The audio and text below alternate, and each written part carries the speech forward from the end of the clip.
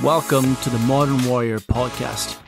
I am your host, Gavin Meenan, and on this podcast, I will be speaking to inspirational individuals who specialize in the field of physical and mental health to offer you the tools that you need to become a stronger, healthier, and more confident man in today's world. Hello and welcome to episode number 59 of the Modern Warrior podcast. Today, I am honored to have Cat Bigney with me on the episode. Cat is a TV star. She is the host of Human, The World Within, and The Great Human Race. Cat has also worked as a survival consultant with Bear Grylls during his series of The Island. She is an experienced survival expert, and she has loads more of exciting projects coming up in the future. And very soon, you may see Cat on your own TV screen at home. For the time being, though, I'm very excited for this conversation to dive deep into Cat's work and some of the lessons she's learned from her times of survival, times in the wild, times when her life was in threat. So yeah, stay tuned. This is going to be a brilliant conversation. So Cat, how are you doing today? I'm great. Thank you for having me, Gavin. You gave me an intimidating introduction to live up to. Like, I'm clearly not like in my yurt or teepee right now. I'm in a house with electricity. And so people think I'm an imposter. No surviving going on here. I just had, a cup of coffee and some eggs. Yes. So Yes. You've perhaps done your stint of surviving, perhaps, and moving on to chapters in your life. Well, I mean, not entirely. I definitely have scaled back. There was a time in my life when I was young, when I was out off grid for months at a time. And that was something that I kind of normalized. So I grew up mostly off grid in the Wasatch Mountains in the US. And I had electricity and running water most of the time, but my home was always heated with a wood stove.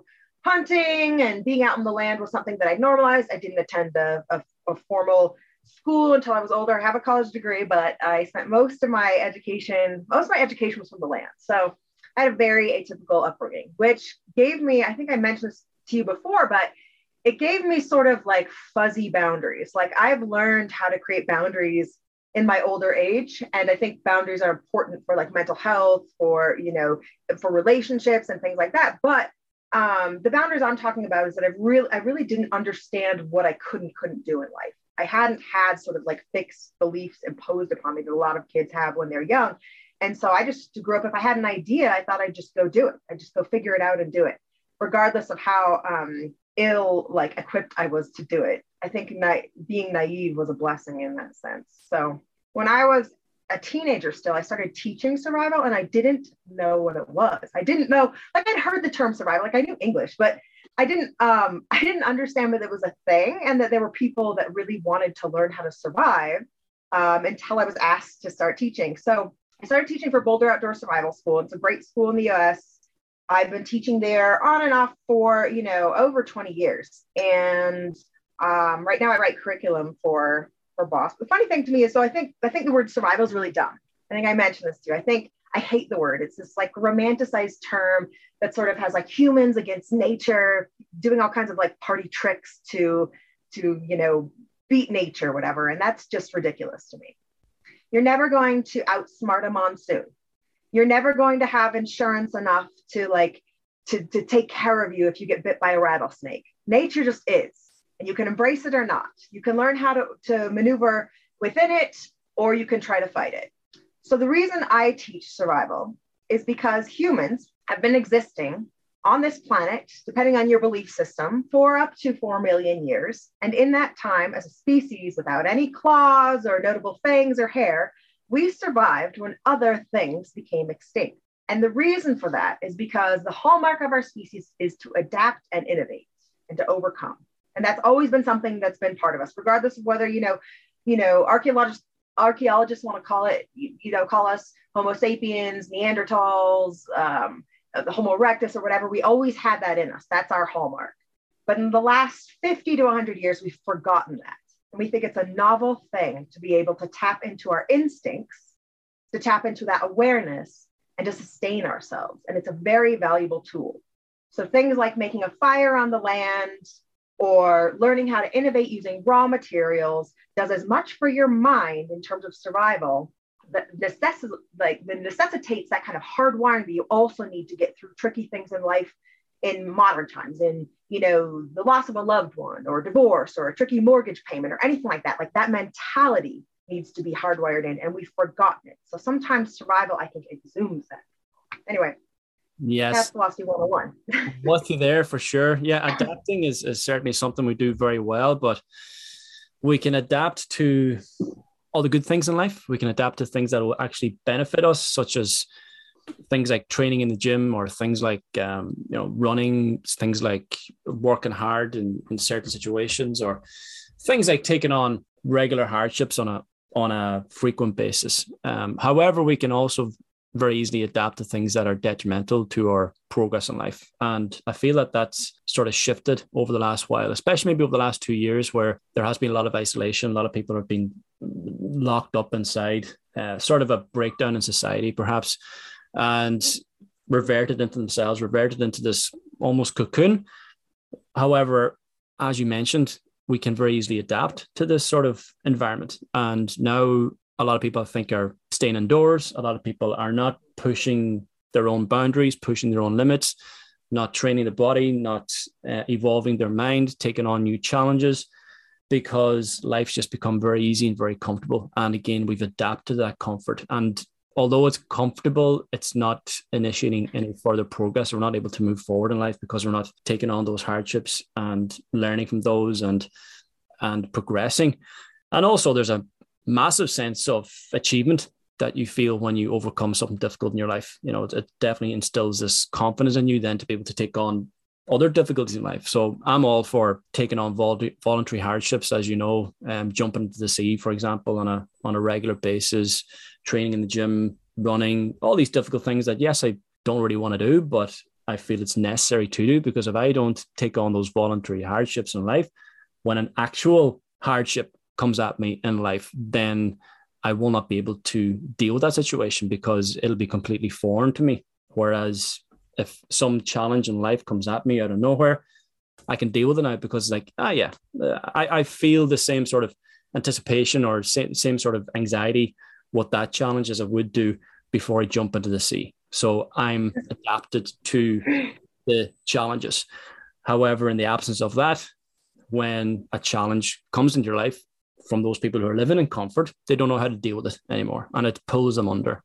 And I think that's much to the detriment especially over the last couple of years, where things have just become a lot more modernized, perhaps, and people have just become a lot more sedated with screens and video games and pornography and all of these things. So I think it's absolutely necessary. Yes, as you said, you've got your qualms about survival, but I think only in terms of the word, because I think it's so ridiculous, honestly, that we've literally become these, like, from the wolves that created dogs, we're the equivalent of like a declawed lap dog at this point. Like, we've forgotten how to hunt.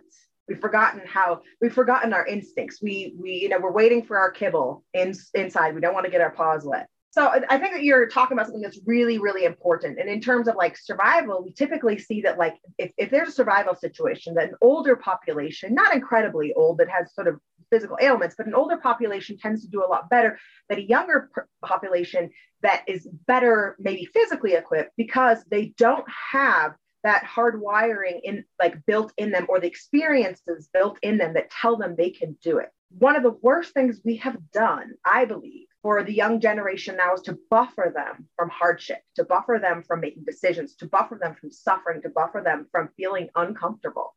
Discomfort's very important. We don't understand. We misinterpret discomfort as danger or death, and that is not the same. There have been plenty of times when I've been outside and I'm like, I don't know how. Like, I am so cold, I don't know how I'm going to live through tonight, but I am. I might shiver all night. I am uncomfortable, but I'm not in danger because I know where that red line is. That red line's here. And that's when like my instincts take over. I've had that happen before with heat stroke, where I no longer think it through. Like I'm uncomfortable, I'm miserable. And all of a sudden my body's just like, it's a like animal, like thought, like get out of the sun. And it's something that like instincts are so powerful. I'm lucky to have them from my end, to trust them from my experience. I think, so I told you I played rugby for a long time, which is odd for an American woman, but it's like a great passion of mine anyway. But one of the reasons why I became pretty good at it, because I sweat a lot and worked really hard, but also because I just trusted my body to react and respond. I didn't think about it. So I don't even remember entire games. I would just have this practice. And it started from when I grew up, just being out in the land so much and learning what instincts were, that I just like let it all go. So I was anxious for the first hit when the game started. And then after the first hit, I don't remember the game. And they're like, oh, you scored, or this, I don't remember, but it happened. So I think like, as far as our young go, like when we were, if you think about like, okay, for example, like an ancestral Puebloan, right? So they have like these in an area where my yurt is, where I work teaching for Boulder Outdoor Survival School in the desert of the US Four Corners area. There are all of these artifacts or areas of archaeological significance. And there's one particular panel with a bunch of petroglyphs, pectin pictures of corn and rows of corn. And then archaeologists have found that below that there were crops.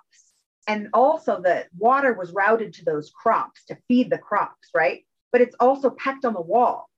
So I imagine that you had some people that were creating this cornfield and irrigation routes that took so much labor that they might never experience the benefits of it in their own life. But they did it for their children because they didn't want their children to starve. And so you move on from that. So their children, have advancements, and it's a great thing because we've learned how to use our environment and maybe control our environment to some degree. But later on, we have large scale agriculture, and then that turns into like the Xboxes and like wherever we are now, where we wanted to buffer our children so much so they initially could survive. But now we've done to the point where we can't have children going outside without, being perfectly comfortable away from the elements, protected from emotional things as well. So they don't have to learn how to face those things. They don't have to learn how to face hardship. And that's a huge disservice for this next generation. We're not building in resiliency in people. You can vaccinate children all you want, but that's not going to build resiliency, the thing that we really need. Going to hop over that rabbit hole before we fall into it. And vaccinations. Yeah. Oh, man. That was another mess. But yes, just hop over that one.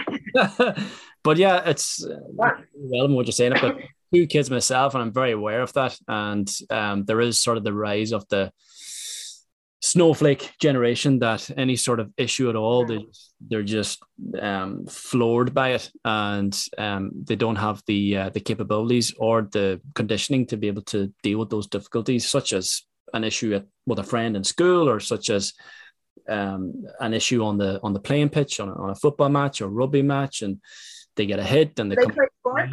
Your kids play sports? My daughter is my daughter's 11. My daughter's 11, and she does karate, and that's her sort of sport, and she's sort of into music and singing and stuff. My son's only 4 at the moment, so he's just sort of finding his way, but I'm not too worried about him at this point. He loves going out and he loves getting mucky and running around and just getting his hands in his face stuck in mud, and he's happy out in the outdoors. So I'm a big advocate for getting them outside on a regular basis. I don't have any games consoles or anything like that in the house. I'm very I monitor my daughter's screen time. My son doesn't have any screens at the moment at 4 years of age, but my daughter, because her friends are getting phones and iPads and all this, we sort of let her use some screen time during the week, but it's monitored, so that's something that's quite a challenge for a lot of parents at the moment, is this consistency of screen time and the difficulties of monitoring that for their children. And I do work with a couple of teenagers as well as older adults, and with these teenagers I'm finding a massive rise in gaming addiction.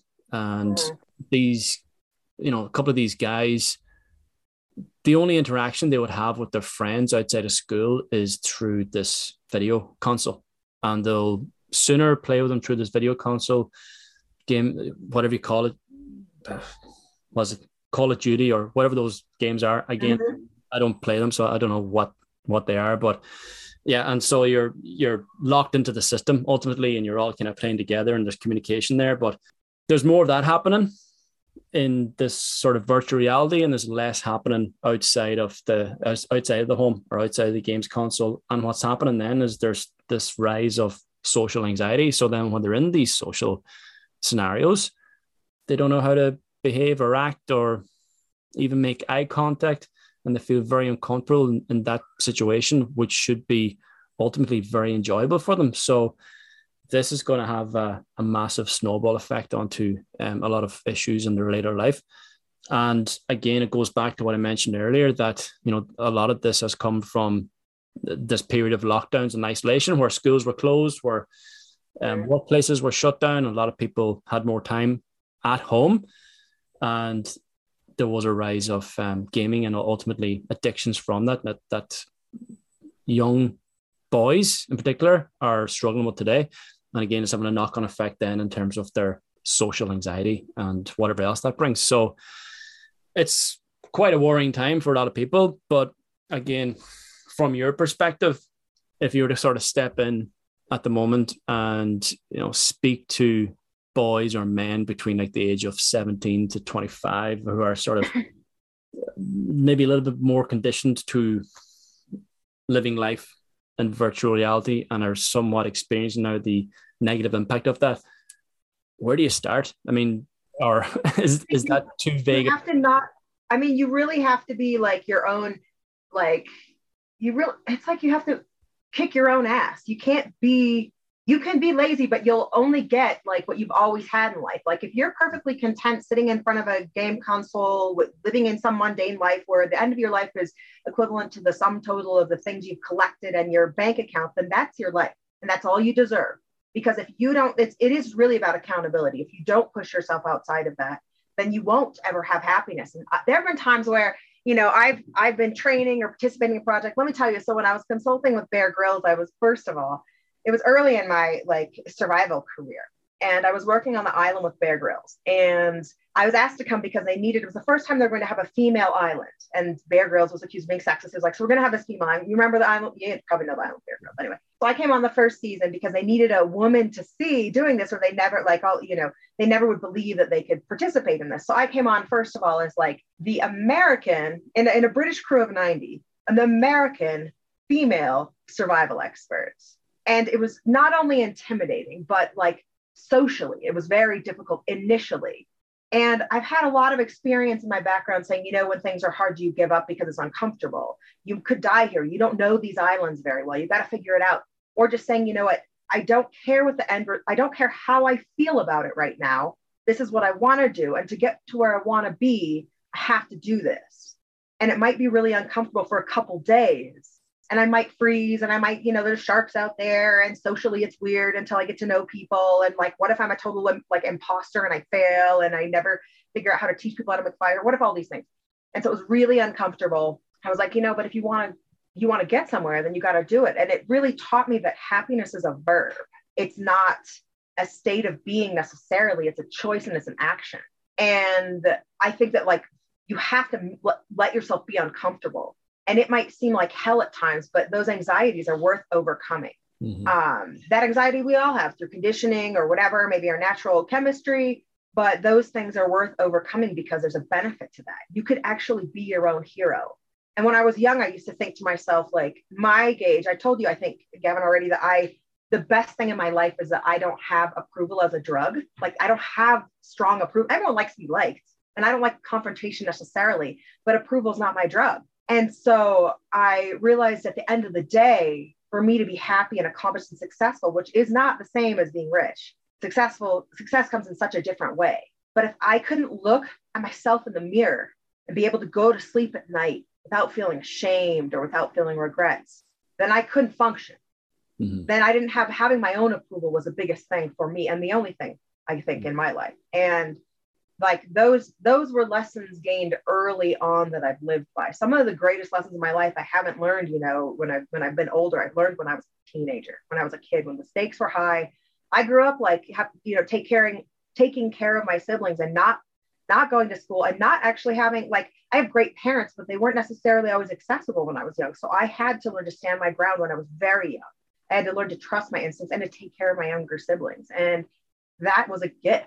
It's like, I think most things in life, like when you feel scared, what's the difference between those emotions of fear and excitement? Like they're very closely related. So if I'm afraid, I'm like, well, if it's true fear, what am I afraid of? What's the worst possible outcome? Because I bet the feeling of fear and subjecting myself to that is probably worse than could really happen, the worst possible outcome. But maybe that fear is just excitement that I have to redirect so I can focus.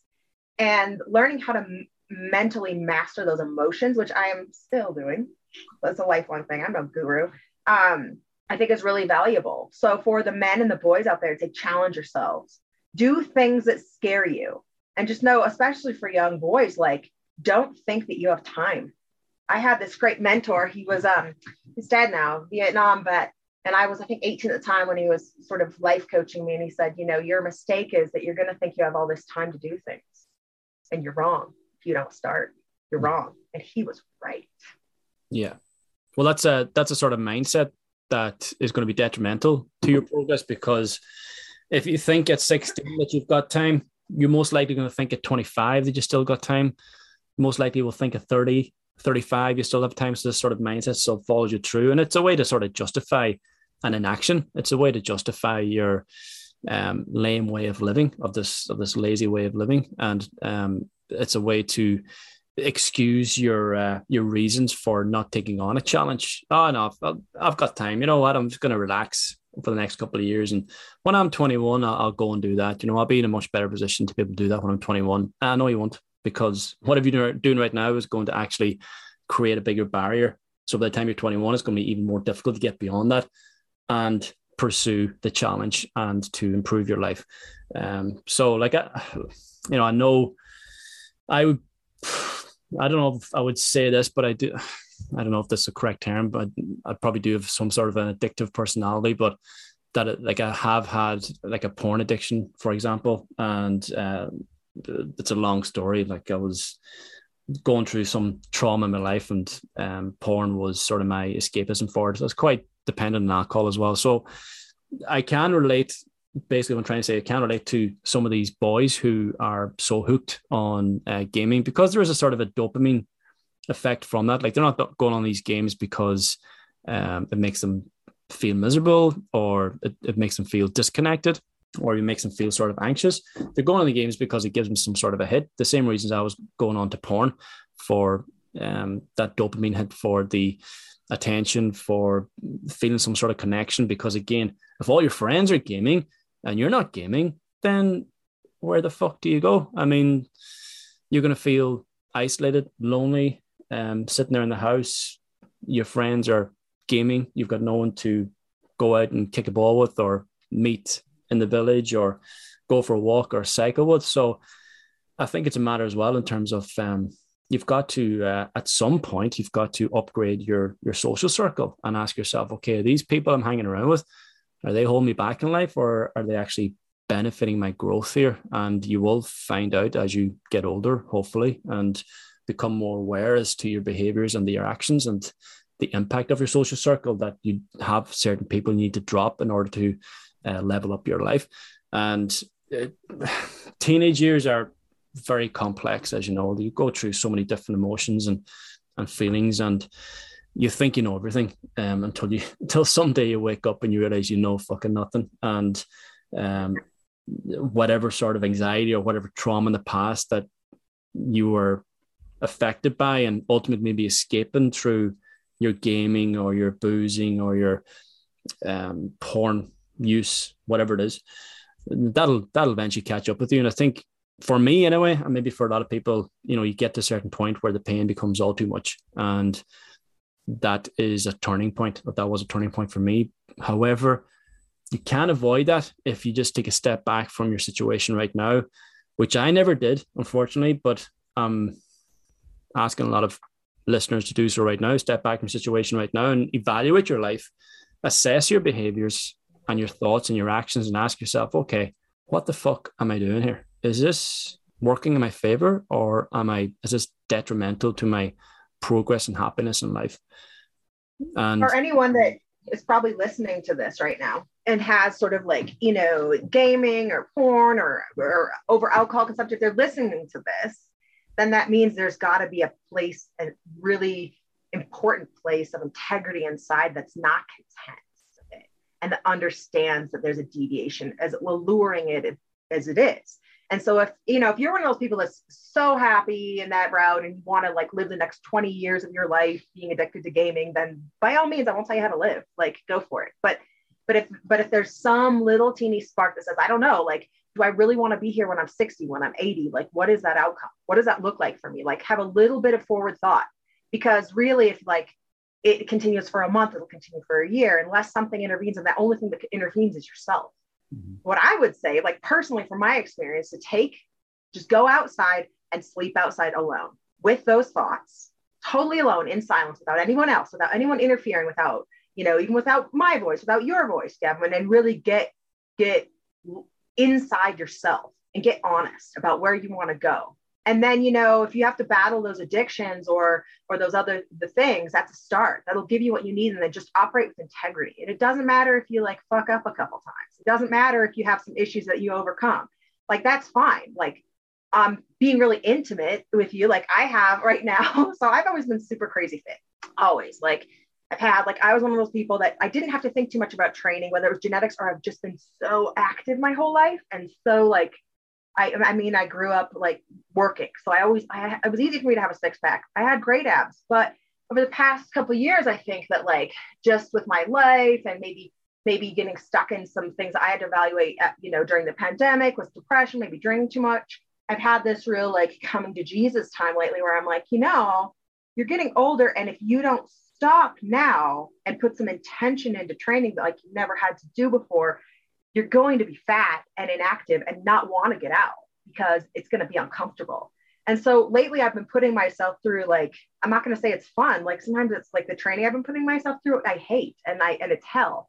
And I have to tell myself, like, I don't care how you feel about it. You're doing it anyway, because you know what the outcome is if you don't. And I don't care if I have a six pack again. I don't care if like, I just care that like I'm back in my body again as that body I know.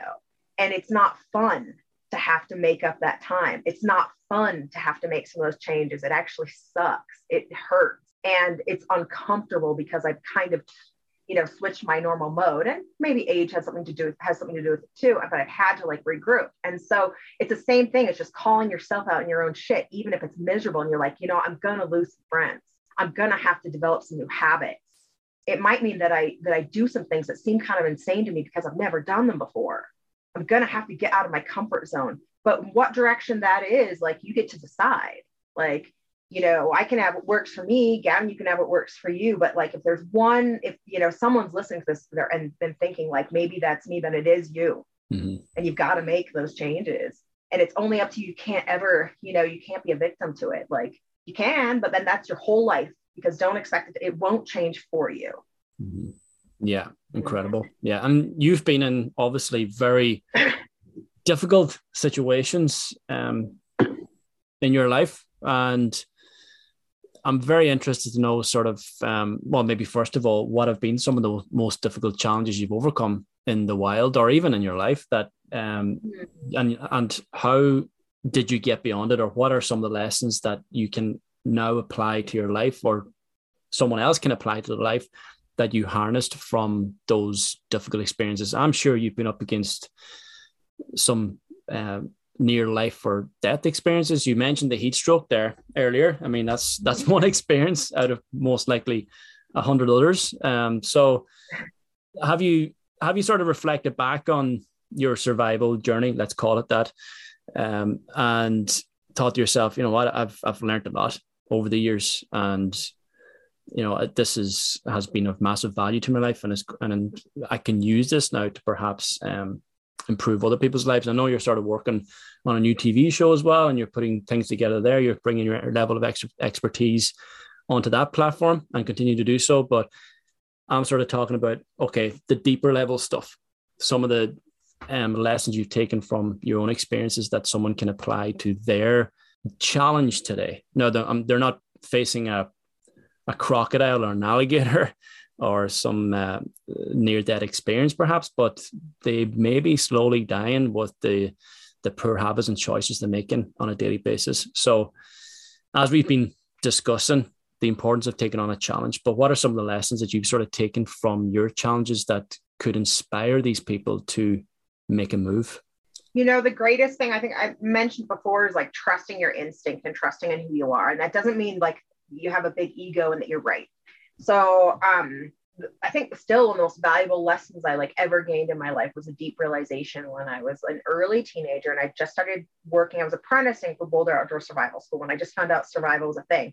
And I was like one of the only women there, and I was such a baby. I was a baby. And I was so intimidated. I was on an exercise trying to learn plants or something. And I sat down and just started to cry because I was like, I can't do this. Like, no one will trust me. Like, I don't connect with people here. They're older men with big beards. They know they know the lingo. They know the industry. What am I doing here? This is so dumb. And I just sat down and I was crying. I just thought to myself, you know what? Like, you don't have permission to not trust yourself because the stakes are too high. And I don't even think I totally knew what that meant at the time, but I felt it. And there were so many times after that when I was out with people, because the harder part isn't necessarily like I've nearly died plenty of times. In actuality, like in survival situations on camera, for sure, nearly have. Like people who think it's a lot of the stuff I've done is fake. I'm like, yeah, the fake part about like some of the survival stuff is that you didn't really see how sick I was, or that it actually took 10 days to hunt something, not 10 minutes. Like, and how hungry I really was. And some of those things that like, I don't feel like I need to prove myself. I'm not interested in doing that sort of television or in life. Sometimes, I still lead survival courses on occasion. And sometimes you just face that because that's what's real.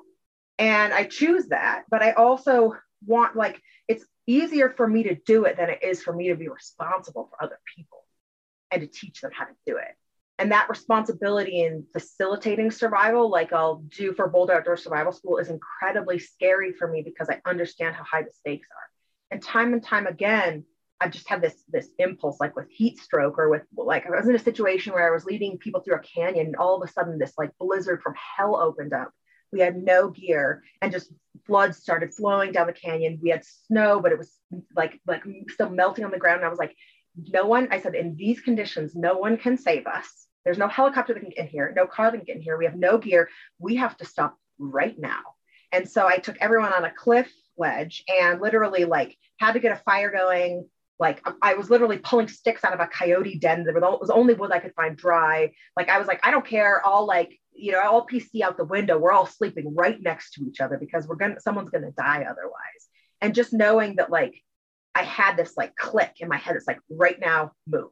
And it was that fast. And it like moments like that, like I've learned how to distinguish between like instinct and anxiety. Anxiety is very different. Anxiety is like a lot of thought and panic. Instinct is just motion now.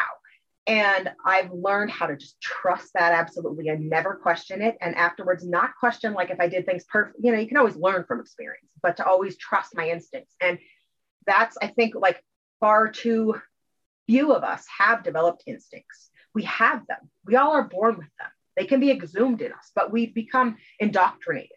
We've become institutionalized. We've become something we're afraid to do things wrong because its institution tells us it's wrong. So we get an education, we pay a lot of money for it, but then we doubt our creativity. We doubt our instincts. We doubt our innovation because we're afraid of being wrong. We can all be wrong. We need to exercise those muscles, exercise the trust in our intuition, because that's super important to me. In survival, like a lot of the same things that have been difficult for me in survival are difficult in real life. And that's being responsible for other people, having an effect on other people. I've mentored people before. I'm worried sometimes I'll say the wrong thing, or maybe I'll do the wrong thing and influence people, in ways I don't want to. I almost went to med school. I was accepted to go to an undergraduate program, and I'd worked really hard for it. I was also engaged at the time, and I was going to spend my last couple months in the desert teaching, and then I was going to close that chapter of my life forever and become a physician's assistant and get married. And that was all set. I'd done all the work. And then when I was in the desert, I just was like really unsettled and things weren't as clear for me. And I just had this dream one night, and I was responsible for a group of people. We were in horrible monsoons. We were stuck under some ponderosa pine trees for like 3 days. It was kind of hellacious. We lived through it. It was rough. But anyway, so I was responsible for that. But then in that time, stuck under this tree. I fell asleep one night and had this dream. It's pouring rain. Like, I mean, pouring rain so bad you didn't care who seed you pee, because you had to just like handle it and not get soaked. So it was what it was. It was kind of feral. But anyway, so I woke up in the middle of the night and I went to this dream where I was like split from the middle of my eyes all the way down to my belly button, and everything was falling out. And I heard myself scream an inaudible cry. It was something more soulful. And I woke up, and in that moment, I knew I'm not going to PA school and I am not getting married. And I don't know what I'm going to do, because I put all of my money into like getting into this graduate program. And so now what? And so I was like, I don't care if I become homeless. I don't care what. And I did. And I didn't care what the outcome was, but I moved out of my apartment. I broke up with my fiance. Like, I had this revelation. I was like, you know what? I have clarity, and clarity is such a gift because you don't always have it. And so if I didn't honor that clarity, why would I ever have it again? And that was it was such a, everyone thought I was kind of nuts at the time, because I was like, I'm not going to this graduate program. They're like, what are you going to do? I'm like, I'm not totally sure, but like, I'm okay now. Like, I'm actually all right. I don't have like a drug or alcohol problem. I might not have a home right now. I convinced someone to let me rent their backyard in Portland, and I built a greenhouse that I would sleep in on and off. And they thought I was renting it to garden, and I was kind of staying there. But I just had all this clarity about what was next. And then I started, as soon as that happened, like, and I committed to it. That's when at that point, all these things opened up in my life. That's when I acquired, a gold medal in women's rugby in the US, which had been a goal forever. That's when I started working in television and had all these opportunities in a direction I didn't quite envision happen, because I knew there was a different path and that my soul needed that, not what looked good on paper. And it was not a hard time. It was a beautiful time, because I felt that I was honoring this clarity that was a gift. I know that sounds nuts, but it's a true story, and change the direction of my life. I love that. Yeah. Did I go off on a tangent? I tend to do that. Like, I don't even know if I answered your question, Gavin. I'm sorry. No, these are all relevant tangents. Yeah. They're all branches, three of questions that I'm asking you. So it's all relevant. And it's all very insightful and very inspirational. So thank you. And yes, clarity is something, as you mentioned, that is lacking at the moment, because we've been conditioned by society to, as you nearly fell into that trap of going to university or college and getting your degree, and then getting your job and getting married, having your children. And it's, hang on, whoa, hang on a second. Is this what I want? Is this what I feel in my heart? Is this truly what I want? Or am I following someone else's expectations? Or am I falling into the standards of society, which a lot of us fall into, and then we sort of lose our way, because we've been misguided by our parents, perhaps, who have set certain expectations based on their downfalls and in their lives, perhaps, and they want to protect us, keep us safe by ensuring we get our degree and we get our job and we're making decent money and we have our family and all this stuff. Again, comfort, but it's detrimental to our own inner well-being and or our own inner progress and happiness. And then years later, you wake up and you realize, hang on a fucking second, I fucking hate this job. I don't love my wife. I'm absolutely miserable in this relationship. What the fuck am I doing here? So a lot of people get stuck there. And I talk to so many men who've fallen into that trap and are trying to find a way out of it. And we have to go back and peel back the layers and understand, hang on a second, like, it's, this inner critic in your head, for example, who's beating you up every time you want to do something that you feel is true to you.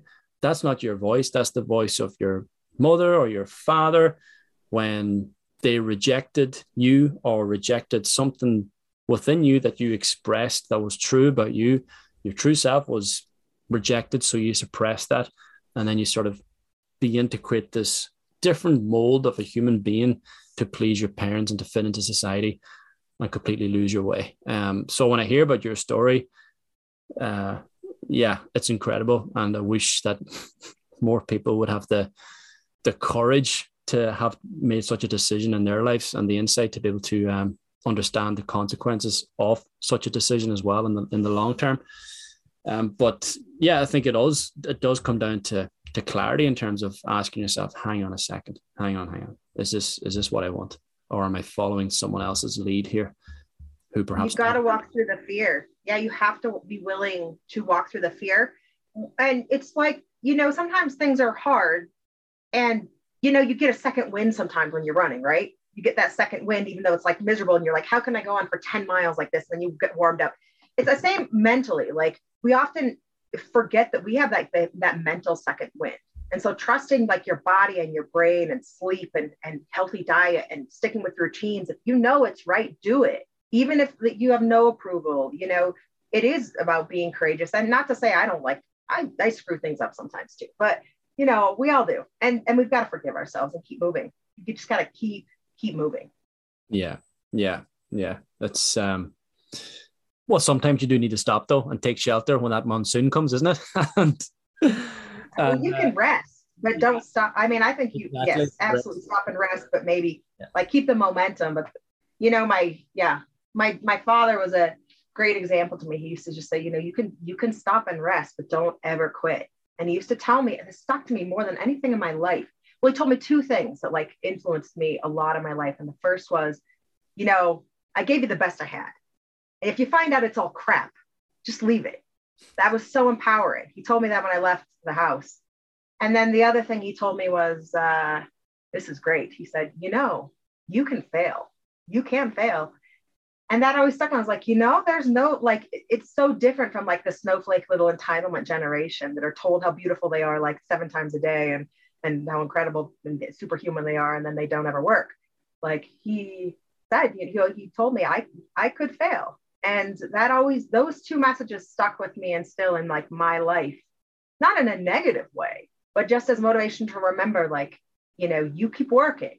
It doesn't matter if it's slow. It doesn't matter if it's at your pace and in your way, keep going. And yeah, you're going to face things that are uncomfortable, they're miserable. But if you really we cannot blame anyone in life but ourselves. There are things happen where sometimes you're a victim of circumstance. That's true, but you still get to decide what you do with it. Yeah, that's very powerful and very empowering when you take ownership of a certain situation like that, because you're back in control. When you're blaming other people, you're allowing them to control your behaviors and your thoughts and your actions. However, when you bring it back to yourself and you ask yourself, okay, what can I do about this shitty situation that I'm in right now? How can I find the opportunity when there's a problem? That's it. Control and power back to you. And then you can utilize that to move forward beyond that challenge. So, which you have done many, many times in survival and also in life, I'm sure. So it's well, Gavin, I gotta tell you, like, I make no mistake about it. There are times, but this is probably a defect. Like, there are times when I'm like, and I think I probably have made my mother where I'm like, yeah, like I might die. Like, I even thought that when I go on the rugby pitch, I'd be like, I might die today, but I'm gonna go 100%. If I die, well, and I've thought that before, and I'm like, I could die. Like in this, I had a project with Ed Stafford years ago where like I was like, man, if I dive into this water right now, a couple of Japanese divers did die last week. Am I going to die? Is this stupid? I'm like, the risks. And so like, that might be a little bit of insanity, but it's also coming to terms with like our mortality too, and understanding that I'm part of this. I'm part of life. I think there are good forces in like, if I'm putting myself out in a good way, there are good forces supporting me, yet I'm also like humbly a human that is going to die at some point, that is not like I'm vulnerable. And in that vulnerability, there is strength too. Mm-hmm. Yeah. And so accepting like mortality is an important thing too. Not that I have like a wish for death or I'm an adrenaline junkie at all. But well, that's anyway, that's much to people's detriment as well in life, isn't it? That they don't live a life of meaning or a true life, or a life that's true to them because they're afraid of death. So again, they choose the path of least resistance and choose the path of safety and just live in this comfort because they're afraid of, if I step out of this comfort zone, I may die. Or it could. I need to preserve. Yeah. It's like, I have to preserve my life so I can go on gaming. Yeah. Valuable time. Yes. But what are you actually doing? You're slowly dying. And it's not, maybe not dying in the literal sense either, but opportunities of happiness and growth and amazing fucking things in your life, you're killing those off because you're sitting in your house looking through a computer screen, absolutely wasting those opportunities. And you will You're eventually. totally dead. Yeah, you're totally dead while still breathing. Like that's not, I mean, you can be alive and breathing and still be totally dead. Yeah. Yeah. Which is why So I jump into the sea every morning to. you're amazing, Gavin. You do good work. I appreciate the work that you're doing and just chatting with you. I think like I learn a lot from you, and even just I've like watched some of your other podcasts and just really appreciate that you're diving deep into like humanity and finding those strong points to keep people going to teach. Yes. And I think like, you know, I imagine you learn a lot and have a lot to give too when you're interviewing people, you know. Yeah, I love this, and talking to interesting people like yourself. And this has been a very interesting and insightful and inspiring conversation. And I want to thank you, Kat, for the work you're doing and the work you've done. Some brilliant stuff out there. Go and check her out. And if they do want to find you, reach out to you, check out your work, where is the best place to find? I mean, you can hit me up on like either it's just my name, Cat Bigney, on Facebook or Instagram. Usually I'm as responsive as I can be with my crazy life. And I'm actually going to have something airing in March. I'm not allowed to like release the name or the network at this point, but I've got a couple things airing and in the works. And then also I'm going to be teaching a custom course for Boulder Outdoor Survival School this coming year. So I've got some projects that people can interact with if they want to know more about my work. Sweet. Yeah. Nice one. Yeah. Well, we'll be checking that out. And this thing that you're airing, will it be available in Ireland and the UK? It should be available internationally at some point. And as soon as I can release more info on that, I'm going to post that on my Instagram and Facebook. I'm just waiting for permission. Yeah. Don't violate any really expensive contracts. Cool. Well, I'm looking forward to hearing more about that and to checking it out, of course. So, and yeah, Kat, thanks so much. Really appreciate the time you've taken, because I know you're super busy, and I know that the listeners as well have taken massive amount of value from our conversation here, from your words. So thanks so much for sharing that with us. Gavin, I'm honored anytime, and truly thanks for the work you do.